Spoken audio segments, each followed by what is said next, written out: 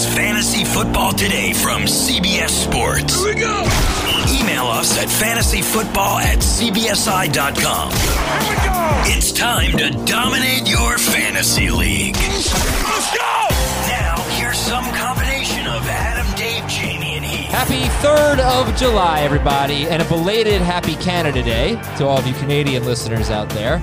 And yeah, happy 4th. Big weekend. Have fun. Do it safely. Welcome to the show. Welcome to Fantasy Football Today, everybody. Today we're talking about not players we're worried about, but players we're worried about being wrong about, which is a fun topic, even if it's not the most gracefully worded, I suppose. But Saturday is 4th of July. At Heath's Meat, what will you be cooking up on 4th of July?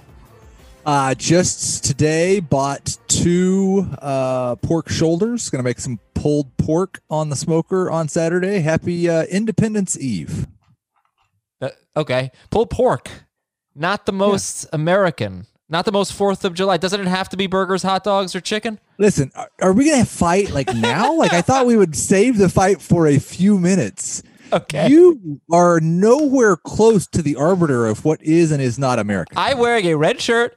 I have a blue CBS blanket behind me, and I have white sunlight bathing me right now behind me. So, pretty. No I'm one like a wants big to think American about flag. you bathing. All right, Ben. What's on the menu for 4th of July? Oh, I don't have any plans yet. I'm not nearly the barbecuer Heath is. Yeah. I mean, we'll just figure something out. That's kind of the way that we play it. All right. Well, I got my hot dogs today. My chicken. Gonna make some chicken burgers. Gonna be fun. I hope everybody enjoys their holidays. Chicken burgers, yeah. You're making chicken burgers, and you're telling me that I'm not American for smoking pulled pork. What are you talking about? I'm trying to be a little bit healthy. The hot dogs are so bad for you, you know. But it is going to be weird to not have burgers. You're still making the hot dogs. Still making the hot dogs, yeah. So you could have just done burgers. Instead, you're offsetting the really bad for you the hot dogs so chicken burgers. A special brand of hot dog that's only available up here. Just so good. You know what? You know what I want to invent? A bag of like 4 hamburger buns. Everybody's got the same problem, right? You can only buy them in 8s, and you're not going to make 8, and you got leftover buns. I think the gluten-free buns generally come in packs of 4. Oh, gross. Yeah. I don't eat gluten-free buns either. I just don't eat buns. But I believe the gluten-free buns, when my wife buys them for the kids, actually do come in packs. That's very good. That's very good. All right, actually, I kind of like gluten-free. That's because nobody could afford 8 gluten-free anything. It's the same price as 8 regular buns. Hey, the preseason's been cut to 2 games and possibly 0. Yeah, it hasn't actually been. Nothing's been done yet, right? Oh, I thought they were cutting it to 2. I thought the NFL agreed upon yet. Yeah, the NFL has proposed to. The NFL Players Association has not agreed to anything, I don't think. Okay, all right. And they might say 0. Yeah. So, well, should we wait until we find out how many? But I mean, if there are 0 preseason games, is that rookie alert? Like, avoid those rookies, or wait another round, or something like that? I mean, I don't know what it means. We've never had 0 preseason games. I mean, we'd just be guessing, right? Like, yeah. I don't think it would be better for the rookies. Yeah.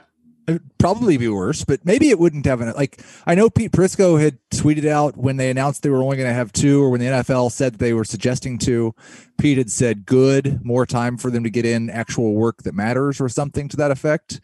I don't think people should take it as, the coaches don't get to see them in games. Like, that matters probably a little bit, but probably not a lot. They get to see him on the practice field. Although with all the hitting and tackling rules that they have now, if we don't have any preseason games, everybody might put up 40 in week 1.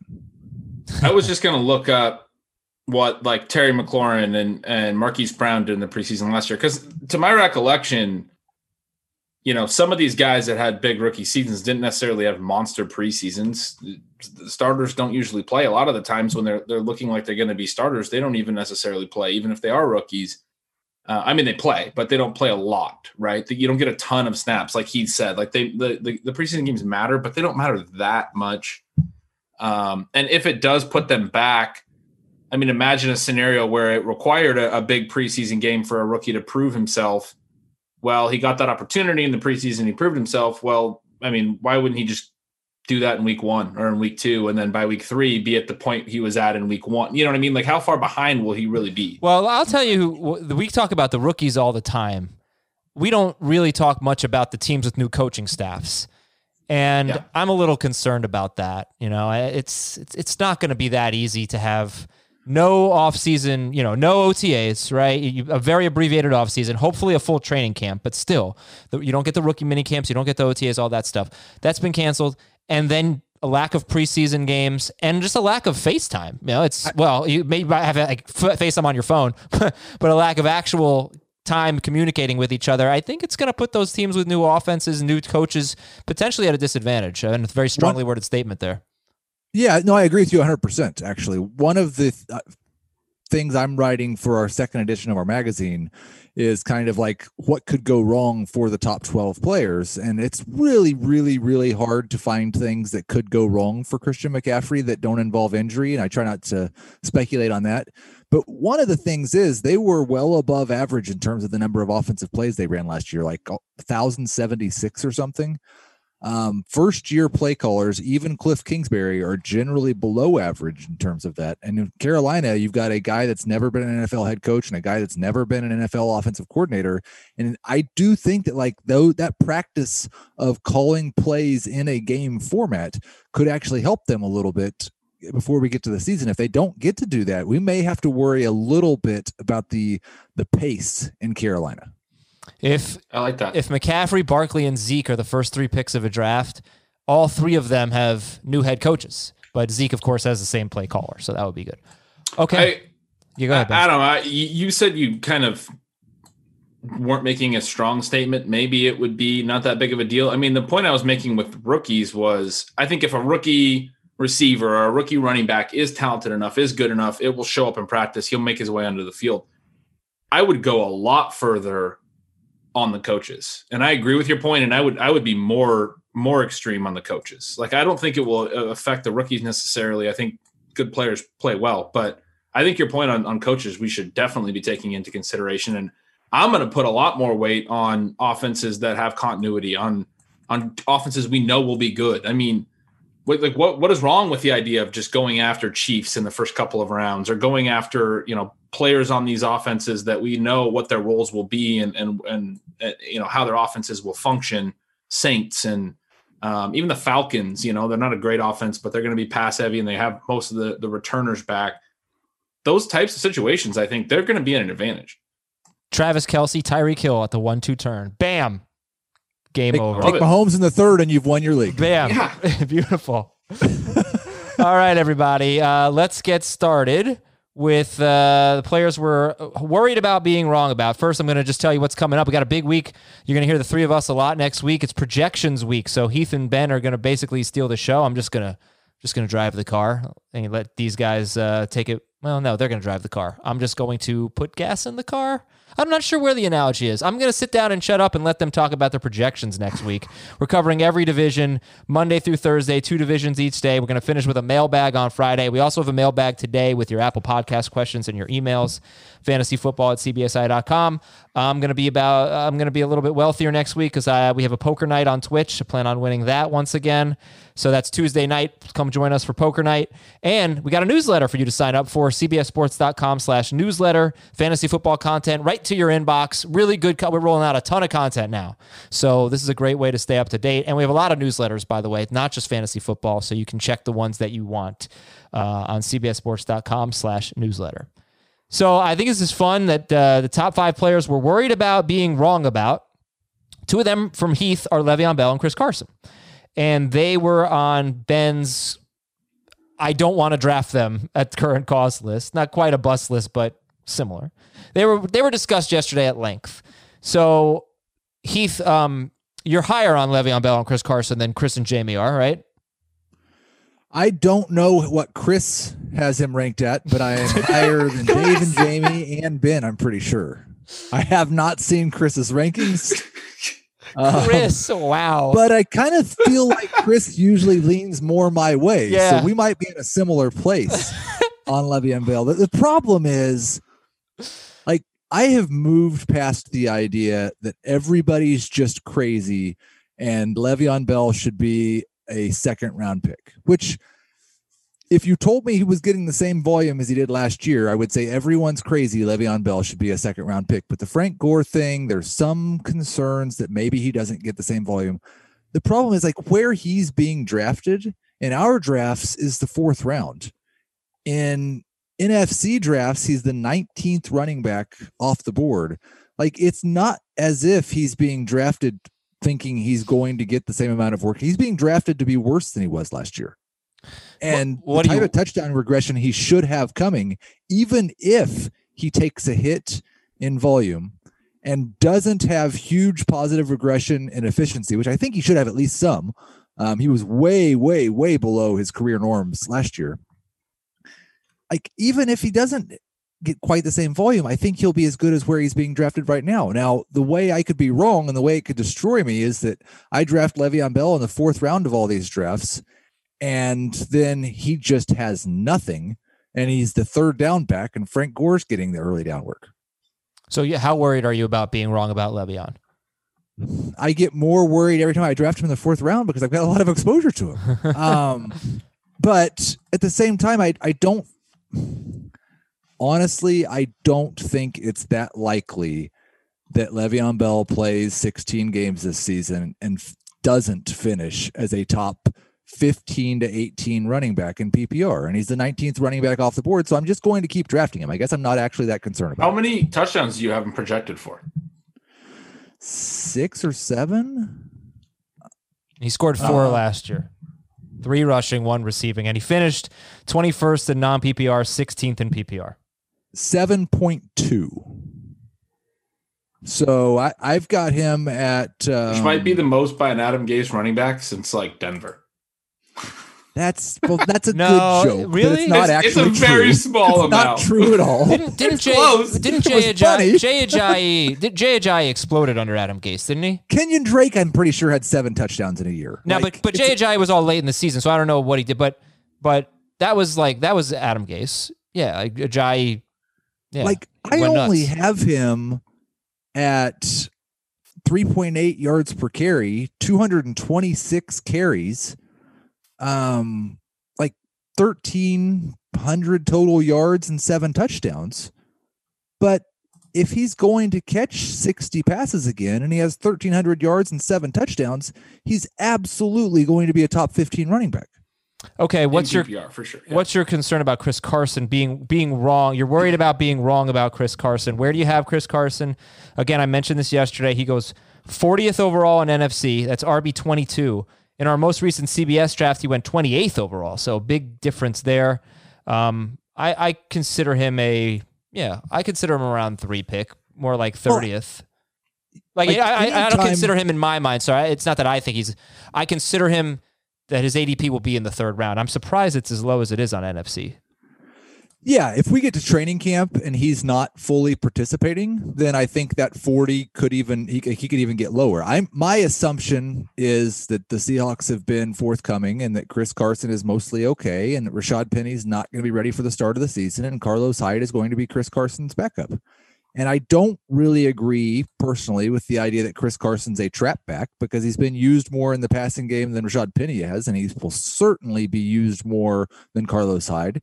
And he generally gets a ton of work and will score plenty of touchdowns. So my concern about being wrong with Chris Carson is that he's not 100%. And Carlos Hyde has a much bigger role than what I'm anticipating. But if he's 100% to start the season, another guy, I've got him 13th at running back. I think he should absolutely be a 3rd round pick. And I think he's kind of a steal in the 4th.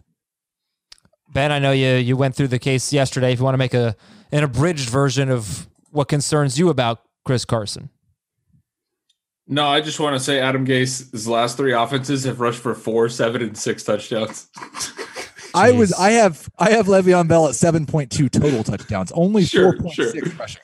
I know, but I thought that was just a hilarious stat. They've not run for more than 7 touchdowns in 3 years. And last year, Le'Veon Bell ran for 3, and no other running back ran for 1. The other 3 were Sam Darnold and receiver Vincent Smith, which is just amazing.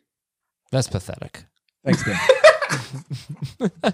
Are you okay? I called you Chris because I was talking about Chris Carson. That's why I just called you Chris just now. But Heath, are you concerned about them throwing the ball more this year, like more than ever, more than in recent years?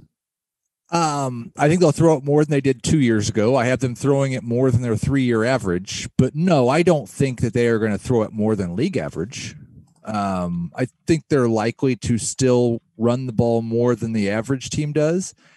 And I think that Carson's still likely. I mean, he's pretty much always just been hyper efficient, and they have a good run offense with good run blocking, and Russell Wilson makes it easier for Carson. Like, my really, honestly, only concern with Chris Carson is that he's not healthy. If he's healthy, he's going to smash his ADP. I'll be really quick, but my case yesterday, Heath, was that he was essentially averaging well over 75% snap shares. There's a couple games where he dipped down, so maybe not averaging, but he was over 75% and very frequently over 85%, or I don't know if very frequently is accurate, but he definitely was at least 4 different times in the middle of the season. I'm looking at the snap logs now, and several other games in the high 70s or low 80s. So that workload was, very helpful to him. He was dominating all the touches. He was dominating the whole backfield. I agree with you that he's not necessarily a trap back. He caught more passes, and you have Carlos Hyde in town now instead of, I don't know who else will catch passes. I mean, it seems like Carson will be their leading receiver out of the backfield. But I just think with Hyde and with DJ Dallas and now his injury, I think it's really hard to imagine a scenario where they're going to play him that much. Like, why? It seems like they're probably going to move back, and he kind of needs that big of a workload to be able to put up the numbers and get the touches that he got last year. Heath, you've got Clyde Edwards-Helaire and Jonathan Taylor. Edwards-Helaire is going 18th in NFC. Jonathan Taylor 32nd. In our most recent CBS draft, they both went around their ADPs. Round 2 for Edwards-Helaire, round 3 for Jonathan Taylor. Now, you worried about being wrong about these two rookies. Is that because you're low on them and you're worried that they're actually going to be amazing? That's because the only shares that I will have of them is one dynasty league where I had the first pick and took Helaire, and one dynasty league where I had the second pick and took Taylor. And I will not get any redraft shares of them at all at their current cost. And that is terrifying. More for Taylor, I think. Like Clyde Edwards-Helaire, we're doing a lot of heavy lifting, assigning all of this Chiefs workload to him, when most of the running backs in Kansas City under Andy Reid have been at like a 55% of the running back touches, and Damian Williams should probably be the reigning Super Bowl MVP. Wait a second. Is that true? Because Spencer Ware had like 250-ish carries. Kareem Hunt had they went 3 straight years with a workhorse running back until Kareem Hunt got suspended. I don't believe if you look at the actual numbers, you would qualify those guys as workhorse running backs. And I don't think Clyde Edwards-Helaire, like, there was nobody, I don't think, and Ben might correct me on this, before the draft that would have put Edwards-Helaire in the Jonathan Taylor, J.K. Dobbins discussion. And I don't think there was anybody that would have said Edwards-Helaire profiles as a future workhorse back in the NFL. Like, I don't think that is the kind of guy we thought he was until the Chiefs took him. Taylor scares me because he could just be the best running back in the NFL. I don't think that's what's going to happen, especially with this super weird offseason and the fact that the Colts have acceptable options at both. Like, Taylor can't, I don't think, take over the early work and the third down work. He might take the job from Marlon Mack, but I still think Hines is going to ruin him on third down. I agree. And we'll get into, I have Damian Williams as one of the guys I'm afraid to be wrong about. And so we'll get into that in a sec. But on Taylor, one thing we talked about earlier in the offseason, and I kind of got away from, but noticed it again and remembered it. The Colts have easily the easiest schedule by a lot when you look at Vegas win totals and teams that they're projected to play against. And particularly in the first half of the season, their schedule is incredibly soft. So we can expect, and Frank Reich's always been pretty game script dependent on how he rolls things out, meaning that when they lead, he runs. When they trail, he goes into pass heavy mode. Some teams don't adjust their offenses quick enough. He does that very well because teams should do that. So I'm expecting a lot of rushing out of the Colts in the first half of the season, particularly. And they've said, yeah, it's going to be a committee. Well, that's great. There's going to be a lot of carries. That's my expectation. Behind a good offensive line, I think Taylor will get 15 touches a game early because I think Mack will get 12 touches or maybe 15 himself because they'll have plenty to go around. And then that's a lot of time also for Taylor to establish that he's just the superior player. I thought a lot about the conversation we had a few days ago, Ben and Heath, but I know it was basically me and Ben going back and forth about how, you don't draft players, for week one necessarily. You draft players to win your league, and sometimes you have to wait. And I was saying how I don't want to draft guys like that who I don't think are going to be contributors until late in the year with a top 5 pick. Well, first 5 rounds, top 60 pick. I stand by that, but looking at the draft boards now, you might not have a choice. If you want one of those rookie running backs that has high upside, you might have to bite the bullet unless it's Keyshawn Vaughn or something. But I think that's the argument for just taking a running back with your first 2 picks and stockpiling receivers.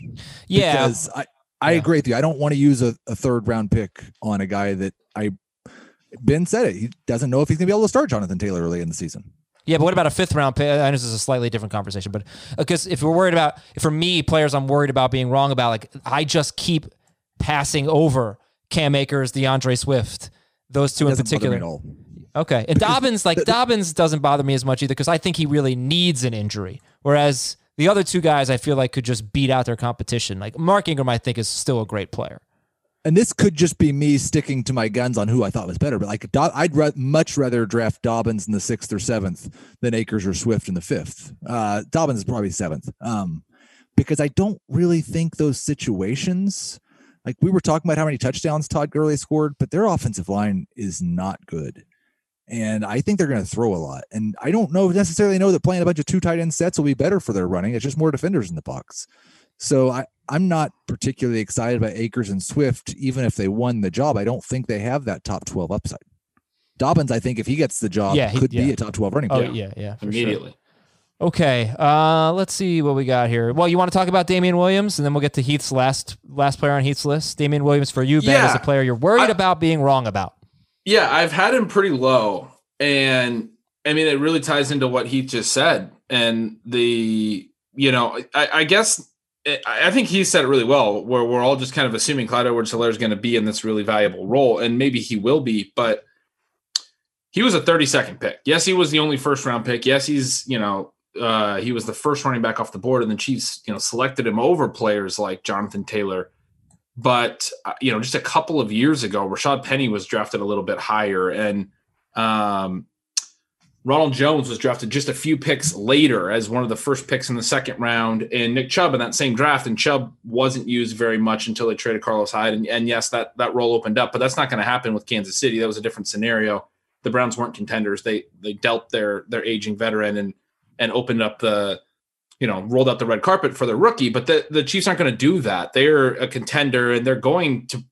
I guess what I'm trying to get at is it wouldn't really be that surprising. We're doing this with A.J. Dillon, who also only went about 30 picks later than Edwards-Helaire. That's a lot, but he was a 2nd round pick. And we're doing it with J.K. Dobbins, where we're saying maybe these guys were future picks.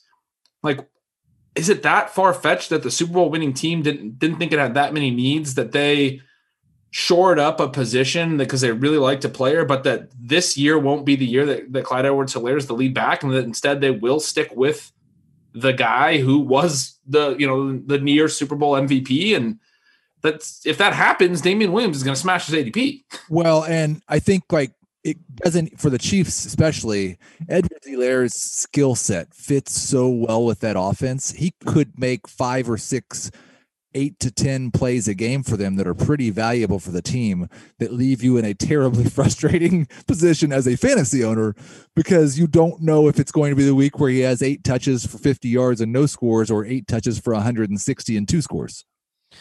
Yeah, if you look at average draft position right now, so take away the Ravens, Akers and Ingram are going kind of back-to-back, 50 and 52nd overall. And Mark Andrews is going 49th. How about that little Ravens run? So, no, I'm sorry. I meant to say Dobbins. Okay, I got confused. I'll update it. When you look at the veteran running backs who are potentially being replaced by these rookies, Damian Williams going way ahead of Kerryon Johnson and Marlon Mack. Like 6th round for Damian Williams, 8th round for Marlon Mack, 10th round for Kerryon Johnson.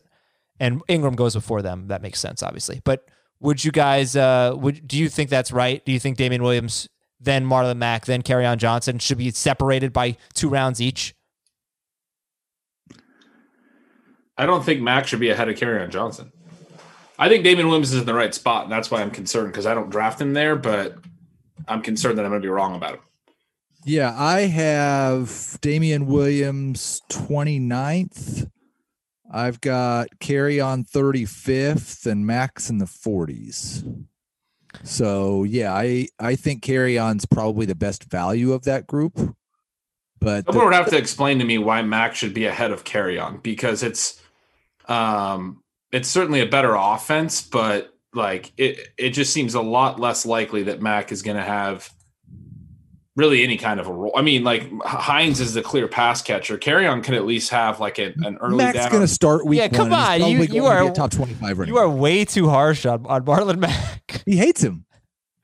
No, I'm not like what they just drafted an Ezekiel Elliott plus athlete and have a pass catching back that they're talking about getting 10 plus catch games.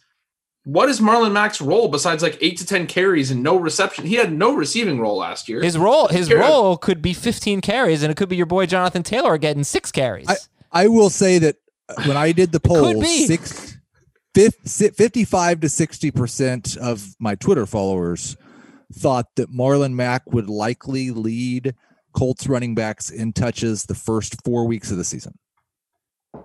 I would have voted for that. I think I disagree with that. I'm just saying I think Kerryon Johnson has a possibility of. I was trying to explain there's not a third back in the mix, if we say it's a 50-50 split, Kerryon Johnson could play someone passing downs. He could have a more well-rounded role. I don't see how Marlon Mack has like a 60% touch split upside at all. Right. I think Kerryon maybe doesn't either. Probably it's more likely that Swift leads that offense, but it's possible that Kerryon Johnson has a 60% touch split role. Okay, let's get to Heath's last player here that he's worried about being wrong about. That's Mark Andrews, number 2 tight end in non-PPR last year, number 5 in PPR. He had 10 touchdowns on 98 targets, and very efficient, great yards per catch, great yards per target. NFC ADP for Mark Andrews is 50th. Most recent CBS draft, he went 39th overall. That was a half PPR draft. So, Heath, what are you worried about being wrong about with Mark Andrews? There is a universe where Baltimore's pass rate really doesn't go up that much this year, and Marquise Brown is 100% and leads the team in targets, and Mark Andrews' efficiency regresses as it absolutely should, and he's just a fine mid-range starting tight end instead of a contender for number 3. Okay, yeah. Well said. Honestly, it's not that. It's pretty plausible. I don't think it's going to happen, but it's could happen. Yeah, I agree. I think it's very plausible. I think the one thing in his favor is we might see more routes. We've talked about that this offseason, but he hasn't always run a ton of routes. But with Hayden Hurst going, they always liked Hurst. I mean, they drafted Hurst ahead of Andrews. They don't really have someone to fill that. We might actually see Andrews run significantly more routes, which would be nice. I hope so. Yeah. We're going to take a break. When we come back, we're going to continue our Ravens discussion with Lamar Jackson. What is Ben concerned about in terms of being wrong about Lamar Jackson? Find out right after this on Fantasy Football Today. And by the way, stay tuned. Apple Podcast questions, your emails, and the best patriotic movies of all time. I'm trying to figure out my 5th. I've got 4. I've got like 10 more minutes to come up with number 5. All right, be right back. What's up, everyone? I want to tell you about a car that you are going to love. Check it out. The all-new Hyundai 2024 Santa Fe is equipped with everything you need to break free from the dull work week and embark on an adventurous weekend with your family. The all-new Hyundai Santa Fe's features like available H-Track all-wheel drive, standard third-row seating, I love that, available dual wireless charging pads, ensure that you can take on any adventure. So let's say you're ready to take the family on a camping trip or something like that. The Santa Fe is perfect for you. You've got all-wheel drive. You can load everyone up in the third row. It's time to start being adventurous, and you need the right car, and that's the Hyundai 2024 Santa Fe. Learn more about the all-new Hyundai Santa Fe at HyundaiUSA.com. Call 562-314-4603 for complete details. Robert Half research indicates 9 out of 10 hiring managers are having difficulty hiring. If you have open roles, chances are you're feeling this too. That's why you need Robert Half. Our specialized recruiting professionals engage with our proprietary AI to connect businesses of all sizes with highly skilled talent in finance and accounting, technology, marketing and creative, legal, and administrative and customer support. At Robert Half, we know talent. Visit roberthalf.com today. Lamar Jackson will try to become the first quarterback to repeat as number one since Drew Brees in 2011 and 2012. It's not easy to do. It's not easy at any position to repeat as number one, but Lamar Jackson will give it a shot. He is going 16th overall in NFC ADP. He went 27th overall in our industry draft on CBS a couple weeks ago. Ben, how do you feel about Lamar Jackson, and what are you concerned about in terms of being wrong about him? Well, I don't take quarterbacks early, and I have Patrick Mahomes ahead of him in almost every format because I just think Patrick Mahomes is that good. So the concern is that Lamar Jackson runs for 1,200 yards again. I mean, it's just basically like he's the perfect fantasy quarterback. And if he does, the passing TDs kind of have to come down a little bit, but maybe they don't come down that much. I've hypothesized, but I haven't dug into it, but that maybe his pass TD rate was so high because it's such a run heavy offense. And he wasn't throwing a lot of passes in his own territory because they're moving the ball into plus territory. And then he's throwing more passes in scoring range, and maybe that has an impact on him being able to carry a higher pass TD rate because we're just talking as a percentage of attempts, and he doesn't throw a lot of attempts. So maybe he's not due for quite as much regression. Who knows? But I think ultimately if he runs as much as he did and he's just that athletic and that good and that untackleable that teams can't scheme for him because they're going to try to, and I'm kind of expecting that they'll be able to some degree, but maybe they can't. And if they can't, then I'm going to be wrong, and he's going to win people leagues, even as a second-round pick. 1,200 yards, you say. He basically, since becoming the starter, it's now 22 starts, not including the playoffs. His pace has been about 1,280 rushing yards. He's done it 2 years in a row, 7 games in 2018 and 15 last year. Do you think he gets to 1,000 rushing yards this year, guys? Under. I don't know how I could say under. He's good. He's really good at football. Yeah. Mahomes is safer, right? Is that fair to say? Yeah. For sure. Okay. Let's go to Austin Eckler here, another one that Ben is worried about being wrong about. Go on. Yeah, I've just been kind of down on him all offseason, and most of the backs that I'm down on in this range have a specific type of touch profile that I don't really like.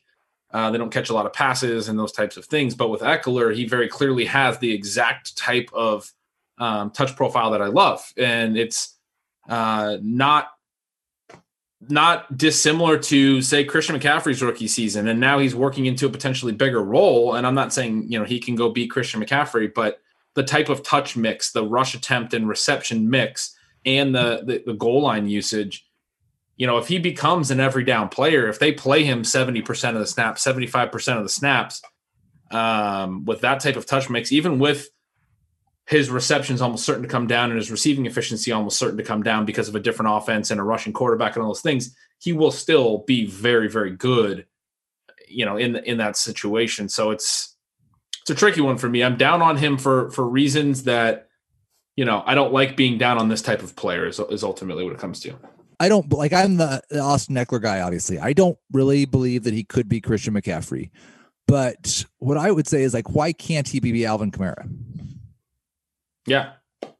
I mean, that's the comparison I made last year when Melvin Gordon reported, and I got ripped for it. But I said, what if Austin Eckler is just Alvin Kamara 2.0 and Melvin Gordon returns to a Mark Ingram type role? And people were like, Eckler's nothing like Alvin Kamara. And then he was the rest of the year. I mean, that's because he had that touch mix.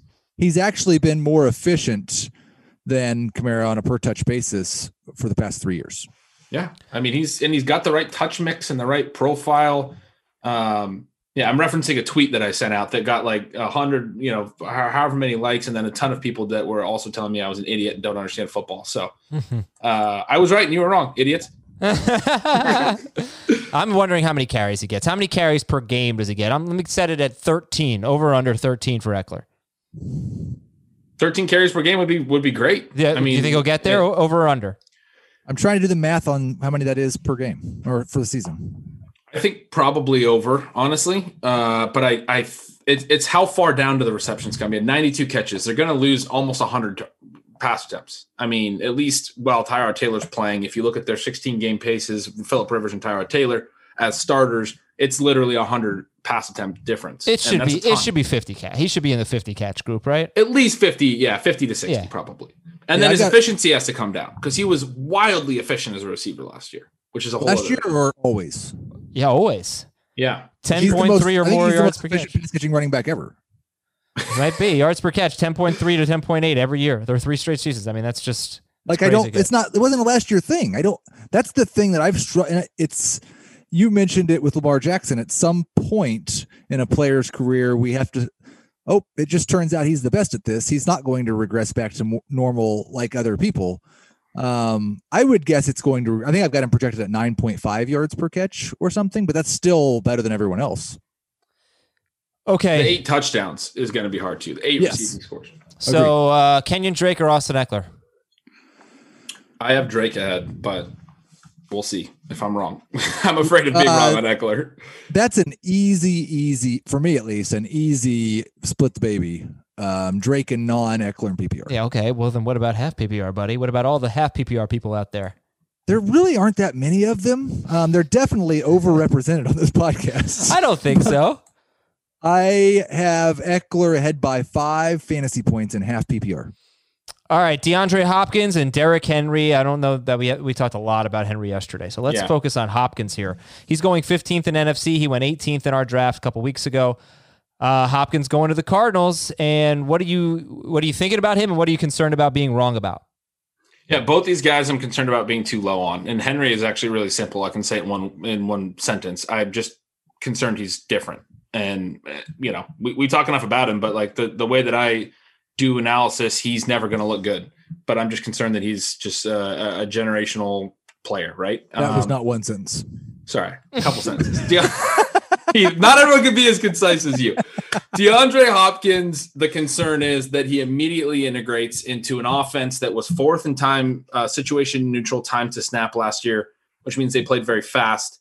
And they were below average in play volume, and I expect their play volume to increase if they pass a lot. And if he seamlessly integrates into this offense, he's really, really good.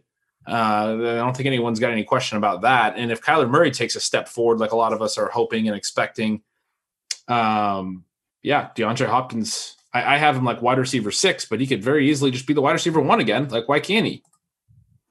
It concerns me too. I feel like I feel like I'm never going to draft DeAndre Hopkins, and that scares me. Well, you're not going to either, Heath? I think I'm at like 11 or 12 teams completed, and I think I have him on 1 so far. I'd be surprised if I get him on another. Does that scare you a little bit? It really doesn't that much, but I'm not quite as confident in DeAndre Hopkins still being like. I guess he could get 160 targets. I just don't think that's very likely. And he's not ever been efficient enough to be the wide receiver 1 with 145 targets. Okay. Ooh. Well, but he doesn't have to be wide receiver 1. Have you ever seen the catches this guy's made, though? He makes great catches, but the thing is, like, Michael Thomas catches a lot of flack about it's just receptions. He doesn't do anything with them. He's a possession guy. He's well ahead of DeAndre Hopkins in yards per target. It is kind of interesting. Like, I just feel like the stats don't tell the story about how good DeAndre Hopkins, how elite he is, because they do tell a good player, a great player even. But they tell you how good he is at getting targets, and that is also, I agree with Ben, that's also a skill. Yeah. But he has not been elite on the targets he's received. Like Julio Jones gets 150 targets and is going to average 9 yards a target. Hopkins has really been that guy once or twice in his career, but for the most part, not. Yeah. All right. Well, I bet he loves himself a nice patriotic movie. Tell you that about DeAndre Hopkins. I had trouble with this. I stole 2 from Schrager. The worst idea you've ever had. I don't think so. This is like unquestionably the worst idea. Why? You've ever had. Why do you say that? Just start your list. You want my list first? You've only got 4, and we have to give you your 5th. So okay, yeah. So I'm trying to think of number 5. Like, I'm trying to think of movies like Best of the Best, where USA has to win something, but that movie sucks, so I can't go with that. So 5 is empty right now. 4 is The Sandlot. 3 is Rocky 4. 2 is Miracle. One is The Patriot. I mean, The Patriot has to be number one. It is the most patriotic movie, and it's really, really good. Why The Sandlot? I mean, The Sandlot to me is just, you watch that movie and you wish your childhood had been like that. Yeah, safe streets. Your childhood wasn't like this, Adam? No, of course not. Like, I didn't have Everybody else's was like that. Just go to the Sandlot down the street with your buddies like every day, and go to the community pool with them and kiss the lifeguard. No, that's what did you? We do? all had friends, Adam. No, I didn't have any friends on my street. I rode my bike to my friend's house, like 10-minute bike ride. I had that, but we didn't I don't know. We played football. I guess it was somewhat similar, but I don't know. That just felt like more Americana than mine. I'm not sure. Like middle America. I don't know. Okay. Well, Did you grow up in New York? No, I grew up in South Florida. Oh, interesting. Yeah. So, you did not grow up in Middle America, so you shouldn't really expect to have that experience. I'm saying The Sandlot felt more American than my childhood. Okay. It's like the quintessential American childhood. What does it mean to be American? Like, that's the problem with this whole exercise. Yeah, well, it's a matter of interpretation. But you also had the great 4th of July scene, America the Beautiful, and I don't know. It was great. It was a good call. You're by talking Shaggy a very traditional, very old school version of America and patriotism. Yeah, I think so. Okay, who wants to go next? Heath, why don't you go next? You really like my list. I'm just going to say before I get to my list, because we have a half dozen holidays scattered throughout the year to celebrate our patriotism, and they all kind of honor a certain aspect of it. And for me, the 4th of July is actually Independence Day, and it's celebrating us signing the Declaration of Independence. And I think it's important to remind people that if those people had been ultra patriots, we wouldn't have the Declaration of Independence, because that would not have been very patriotic to leave their homeland or to tell the king that they were not going to be subjected to him anymore. That's not a turncoat. They were citizens of a different country who told the leader of that country to piss off. We're starting our own country, and that's what we're celebrating. Good for them. I support them. I do too. I'm and not that's sure why you my do. movies kind of reflect that spirit. All right. Let's go. What do you got? The Free State of Jones, a fantastic movie. Jones County, based on a true story, declared their independence from the Confederate Army and established a county in the South that was free, and defectors from the Confederacy and freed slaves defended that county until the Union arrived. Really? That's very interesting. Yes. That is very interesting. I've never heard that. That's number 5 on your list? That's number 1. That's number 1. Okay. Yes. Number 2 is Captain America Civil War. Captain America declared his independence from the Avengers and world governments to fight for what he thought was right, and it turns out he was right. Did he rejoin the Avengers at some point? At some point, yes. Oh, okay. So we're just gonna go join the European Union or something like that? Not in that movie. Okay. In that movie, he leaves them with a cell phone and says, "If you need me, here you go." Okay. I love how you went from a very interesting first story to Captain America. Captain America, right? Yeah. My number 3 was The Patriot. I agree with Adam. It has to be on this list. It's literally about a man fighting against the British in the Revolutionary War. I don't know what else would be on this list if not that.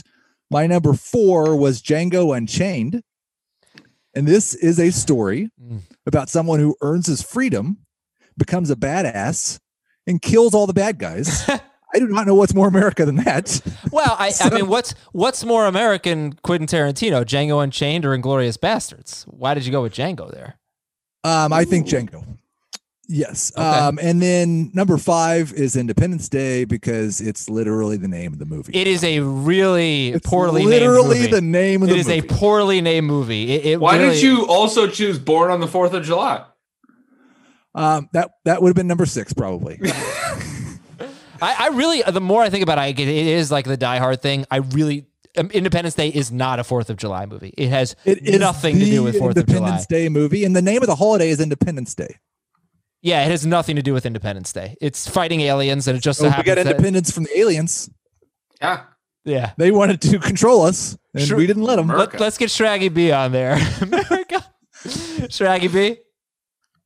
All right. Well, easy one for me was The Sandlot. That is like literally America growing up, childhood. You're scared of throwing your ball over the fence because of the neighbor, because of the dog.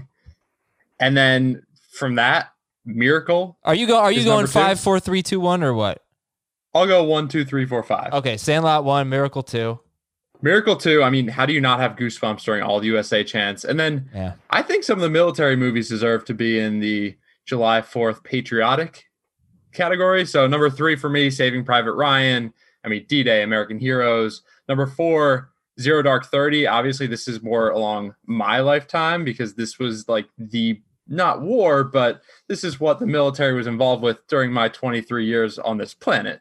It was Zero Dark 30 and Osama bin Laden. So that was just really patriotic movie. And finally, number 5, National Treasure. I mean, their treasure map, Declaration of Independence. It's perfect. Fantastic movie. Yeah, I should see that one. Zero Dark 30 is so good. I mean, Saving Private Ryan is the best movie of all time, but Zero Dark 30 is so good. Good call, Ben. Wait, then why didn't you choose Saving Private Ryan? Because my list is more like uplifting, kind of almost cheesy patriotism. Saving Private Ryan is a very heavy movie. I don't think I'd want to watch it on July 4th. It's just too serious for me, you know? I mean, these aren't movies we're watching on July 4th. These are patriotic movies. Well, my list was Independence Day movies. Okay, Ben Gresh. All right, I had about 1 million because that's how I do. Really? These things. But you going 1 through 5 or 5 to 1? I didn't even rank them. So I wound up with a bunch of kind of war adjacent movies. I chose Glory. I think, and I haven't seen that for a really long time, but I think that is, along with Heath's kind of point, I don't think there's a lot more patriotic than the first Black regiment to fight in the Civil War, freedmen and escaped slaves who decided to go fight for their freedom, essentially. I think that's about as patriotic as it gets right there. So we'll put that number 1. I had Saving Private Ryan as well, so that is number 2. I'll put Forrest Gump number 3. I think that's a pretty patriotic or at least Americana type movie in the same kind of vein as Sandlot, a little bit different, but I think similar explanations. I'm going to go with Lincoln 4. I thought Lincoln was a really good acting job by Daniel Day-Lewis. He's phenomenal. So I have that on here as well. And then I added as my 5th, and I had a lot of options here. I could have went with, Armageddon. You don't have to list all the movies you've ever seen now. Air Force One. I've never seen The Patriot, so I couldn't have put that on there. Whoa. Ooh, that's a big miss for you. I went with A Few Good Men, which is maybe my favorite all-time movie. It's maybe not really all that patriotic, but I think there is something patriotic about being held to account for, doing bad things. I just was looking for movies that were like, yeah, America. That's what I was looking for. So then that's the other one that I mentioned in our thread, Team America World Police. But that's poking fun at America. That's satirical. It's true. Right? All right, so I have to pick one from this group of 15, huh? Glory did come to mind. So that's a pretty good one. I think that belongs on the list. Okay, Glory for me. We'll put that in the top 5. Good call. I'm sorry, Rocky 4 is should be on your lists. Right? Yeah, I mean, and Top Gun, I mentioned those as well. That's a bad movie. You don't want to have bad movies on there just because they're patriotic. Even Rocky 4, it's it's a very good movie, but it's just like a very cheesy version of patriotism in my mind. I'm not trying to hate on it. That's what I was going for. I was all about Red Dawn also came to mind, but I don't think that's that good of a movie, unfortunately. Red Dawn way ahead of Rocky 4. As in terms of what? In terms of patriotism or just movie quality? Patriotism. And I'd rather watch Red Dawn again than Rocky 4 again. Oh no, that's a bad take. Put it on the list. I watch Red Dawn pretty much whenever it's on. The original or the new one? Original, yeah, of course. Yeah. Wolverines. Colin from Detroit. Let's go to our Apple Podcast questions. This is in a 12-team PPR tight end premium dynasty league. Grade the trade. Give up Saquon Barkley. Get James Conner, J.K. Dobbins, and Hayden Hurst. D.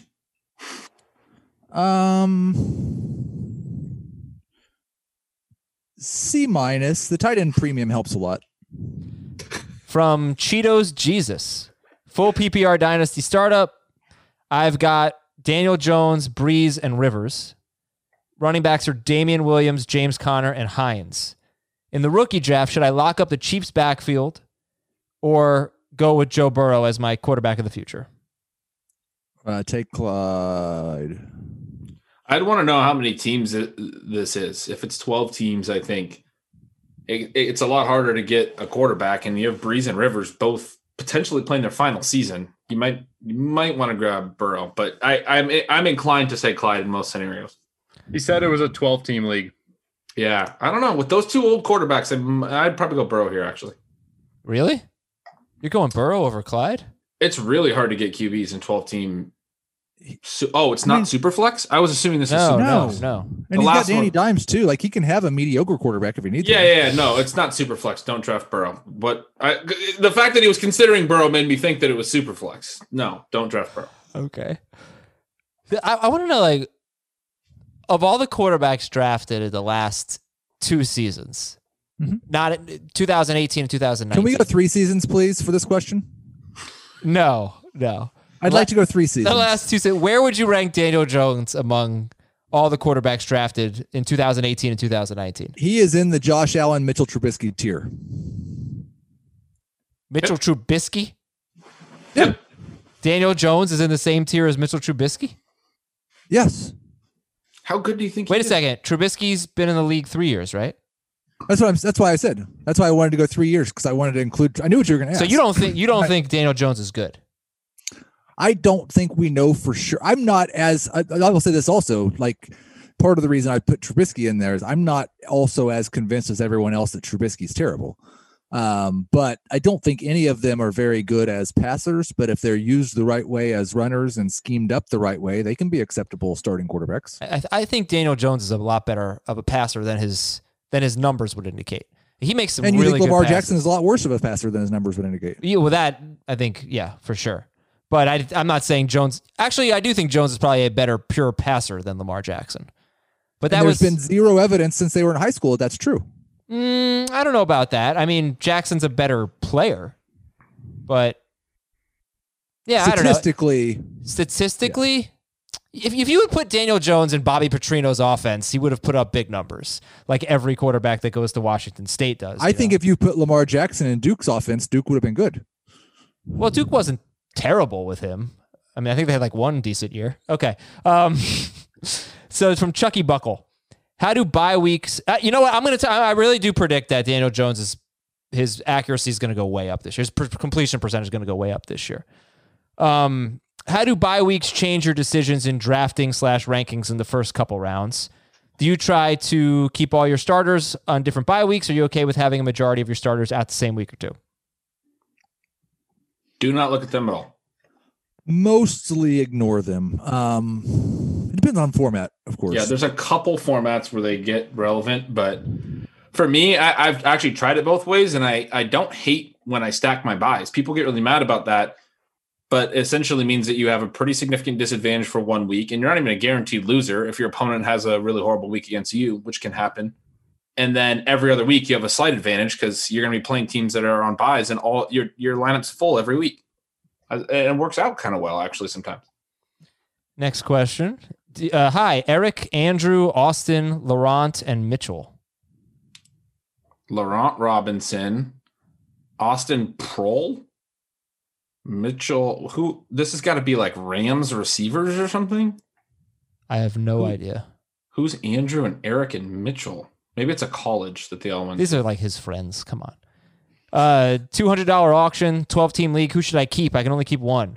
Miles Sanders, 37. Kenyon Drake for 30. Austin Eckler for 25. Eckler. If you can keep him for multiple seasons, it gets a lot tougher because Eckler's already 25. It's non-PPR.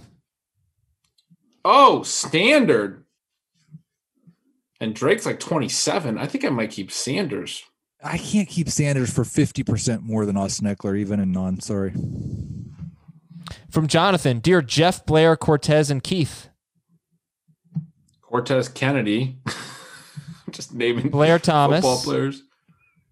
I mean, it seems like it would be Seahawks if Cortez Kennedy. I don't really know a lot of other Cortezes. Yeah, same. Let's see. Jeff, Blair, Cortez, and Keith. Cortez Kennedy, I don't know Jeff any other Seahawks with those George, Blair names. Thomas. I think they may have been in the same draft. Okay. All right. Do you think DeAndre Hopkins will regress in 2020? And where would you draft him? Regress is not the word that I would use. I would not draft him until late second. Yeah, I'm more like mid-second, but you usually don't even get him there. So this is from Landry. Dear Ty, X, Falcon, and at. Star Wars. Oh, really? Machines? Okay. Yeah, all right. Star Wars. Probably should have known that. No, I shouldn't have known that. I've barely seen Star Wars. I've got some beef with everyone's appraisal of Joe Mixon. Everyone's saying that based on the second half of the season, Mixon is trending up. He's not at all. The Bengals threw their season. That's why they started giving him the ball 25,000 times a game. How are you all so high on him? Why not take a Josh Jacobs, Sanders, Kelsey, Kittle over him? Reach. Wait, who are you really high on him, Heath? Dave and Jamie and the industry. He's like a consensus first-round pick. Yeah, I got him. I have him like right around where I have Eckler, RB8, RB9, both of them. I think I have him RB15 in PPR. Ooh, spicy. Like if he plays 16 games this season, then I'm sure he will finish in the top 12. But there's been a lot of hoping for things for Joe Mixon for 3 years now that we have not seen. But it's not like he's been bad. No, but it's not like he's been great.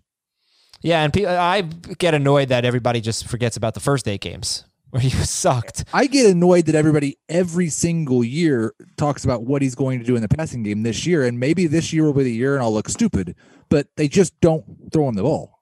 Well, and he doesn't play enough snaps. He doesn't play enough passing downs. It's not just they don't throw him the ball. He doesn't run the routes. Even last year with the new head coach, I think he only broke 75% of the snaps a couple times. It's not too dissimilar from the stuff we talk about with Aaron Jones.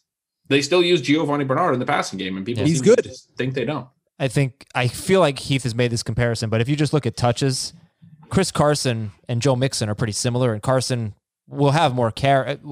Based on the last 2 years, Carson gets more carries, and the catches could be fairly similar. The past 2 years, they have been almost identical. Yeah. Okay. Thanks for the question, Landry. Hope we did not, piss you off with our Joe Mixon take. I think we're probably on the same page there. Emails. This is from Chris in Rocket City. Dear Russ, Joe, Jeff, Raleigh, and Don. Hopefully Jamie is on if you read this, since he's the reliable historian. Wow, that's really mean. Obviously, I know this. I have no idea what this is. You've talked a bit about COVID contingencies during the season. My league doesn't want to get complicated, like best bench points for out players, etc. We've had 3 proposals. Wanted to see which you like the best. First, add a third IR spot to the league for a year. Second, add 2 rounds and bench spots to the league to give us options for day off outs. Third is do both. What do you think? Second. Yeah, if you already have 2 IR spots, I don't know if I've ever played in a league with 2 IR spots, to be honest with you.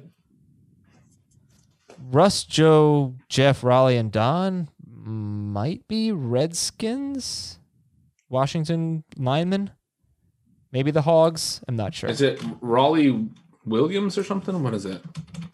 I don't know. Raleigh, North Carolina? Yeah, I think it's Raleigh, North Carolina. Was one of the linemen. Alan really from good lineman. Outside of Boston. Oh, this one I know. Hey, Adam, Michael, George, Val, and Christian. Come on, guys. Are those Batman? Those are Batman. Sorry, I'm looking up Raleigh. Oh, it's Raleigh McKenzie. Yeah, those are Batman for sure. I heard Ben mention to a fantasy team as a living, ever-changing organism from draft to championship. It's a great call by Ben, as usual.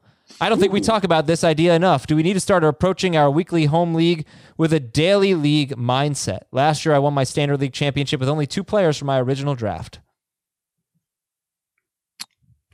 Somewhat, yeah. I mean, the daily league mindset depends. I certainly mid-season will take that type of approach with teams that I don't think are as strong as some of the top teams in the league. I will try to acquire before the trade deadline high variance players. I've won championships this way. I know it was like 3 or 4 years ago, but I intentionally did this. Acquired T.Y. Hilton that year. He was great down the stretch. Acquired players like that were considered more boom bust. And if they can string together some boom games for you, you get this kind of DFS GPP type upside in your weekly lineup so that you can at least you have that upside. And now I just tend to draft for upside everywhere. But I think if you have a really good team, you don't need to treat it that way. You can do things a little bit differently. And last question, guys, before we get into our 4th of July weekend. This is from Austin. Not sure if this was your intention, but the podcast the other day convinced me that Golden Tate is easily the best value of the 3 Giants wide receivers. I'm looking at his stats right now and didn't realize how well he played last year. If he's going last out of that group, that seems like the best value. Golden Tate, best Giants wide receiver value. I can't disagree with that. This person was obviously not listening to Ben through the podcast. But like, he is obviously their most accomplished wide receiver. And last year on a per game basis, I think he was their best wide receiver. So if he's going last, like, I don't expect him to be the best this year, but going 2 rounds after Shepard and after Slayton for some reason, I think it's definite that he's their best value. Ooh. Okay. Well, everybody, please have a great weekend. Have a lot of fun. And have a Coors Light. Drink responsibly. And we will talk to you on Monday as we begin Projections Week. Watch yourself a patriotic movie. Rocky IV will do. And thanks a lot to, of course, the Bens, to Heath, and to all of you for listening. Happy 4th. Talk to you Monday. See ya.